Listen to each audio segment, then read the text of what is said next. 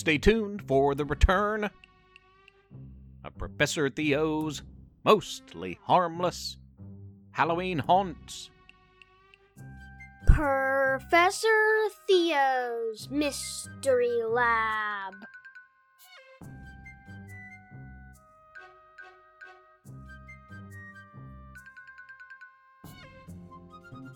I'm Professor Theo.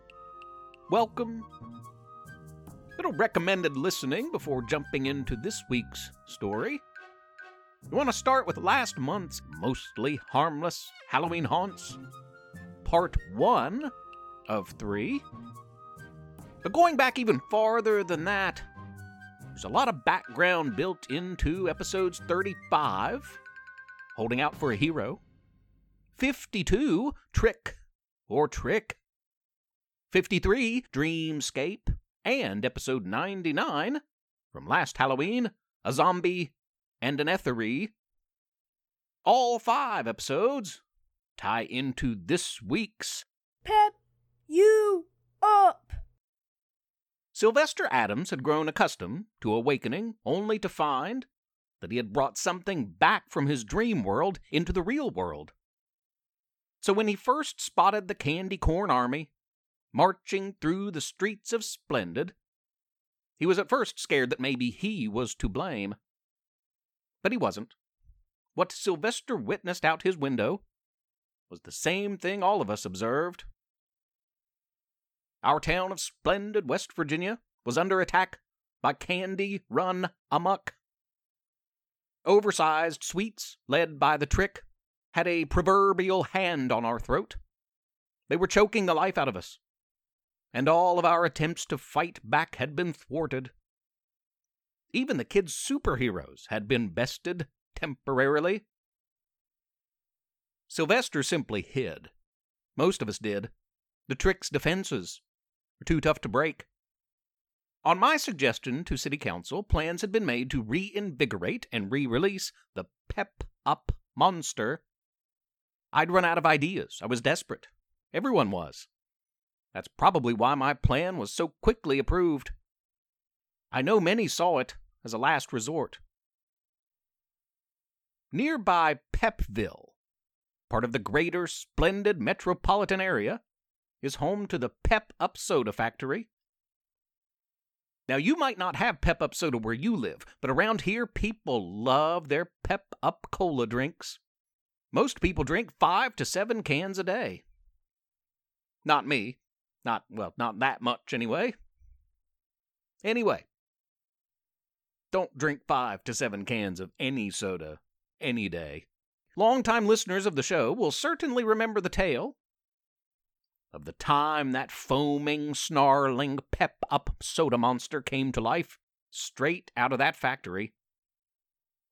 What had been born was a giant, brightly colored, fizzing concoction that stood 10 stories high.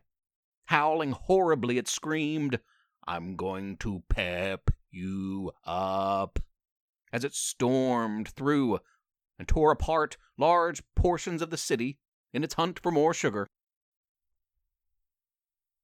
Town dentist and anti-sugar advocate Dr. Payne had saved the day with his giant sword-like toothbrush. Dr. Payne is now on City Council and was the lone vote against my plan. And time would prove him right, I guess, though I hate to admit that. Bringing back the Pep-Up monster would be easy. After it had been vanquished, the cause of its origin had been discovered. Pep-Up soda plant managers had approved a plan to add a super-duper sugar additive, a Jolt, to the already super sugary drink in their attempts to develop a new Pep-Up Plus.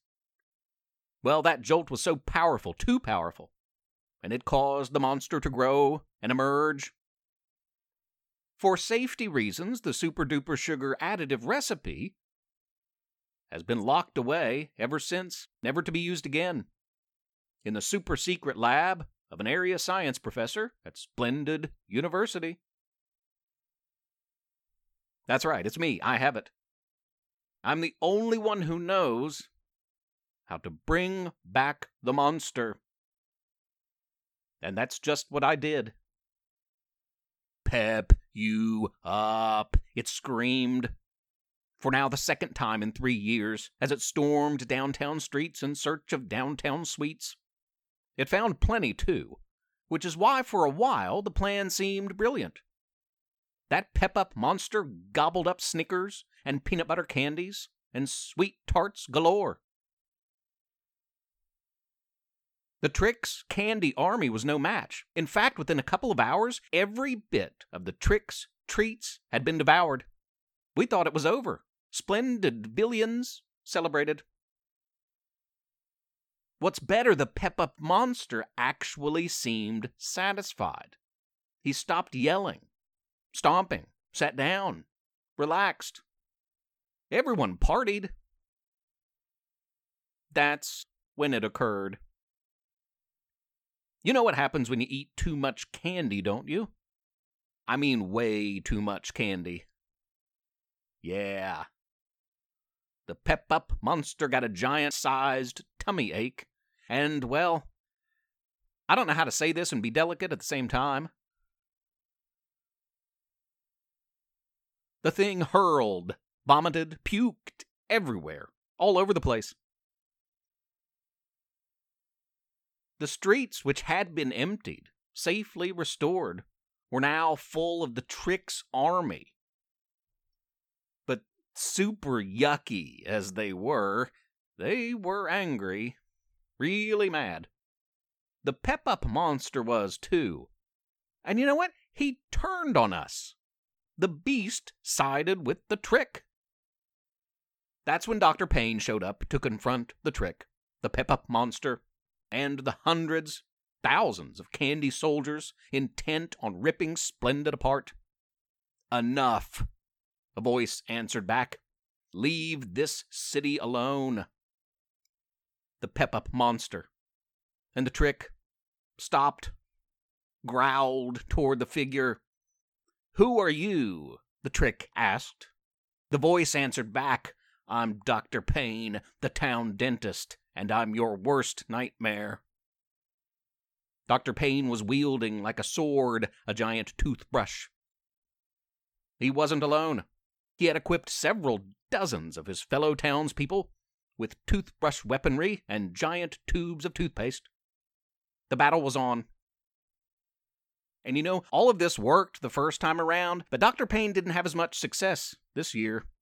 His merry band of good oral hygiene fanatics put up a good fight, but each one had been tossed aside, stuck in place, or devoured by the pep-up monster. Now, really, all hope was lost. Pretty much everyone gave up at that point. Everyone but Sylvester Adams, who'd been watching all of this from the comfort of his second-story bedroom window. Sylvester had an idea. A dreamscape plan hatched in his imaginative and powerful brain. I have to sleep. I have to dream, he said. Sylvester went to sleep that night fully aware that this town's only hope may lay in him, the power of his dream world, and what he might be able to bring back to reality with him. To be continued later this month, when the dreamscape returns. Until then, have a wild and wonderful and weird and creative and fun week, listeners. Don't eat too much candy. Be good to each other. Be helpers. Professor Theo's Mystery Lab is written and read by Jonathan Joy. And Levi Joy. I'm Rissy Joy, the proud wife and mother of these two. Please rate and review the podcast on iTunes. Spread the word. Tell a friend. If you don't, Professor Theo might turn you into a pumpkin or candy corn. If he could do that type of thing, I mean.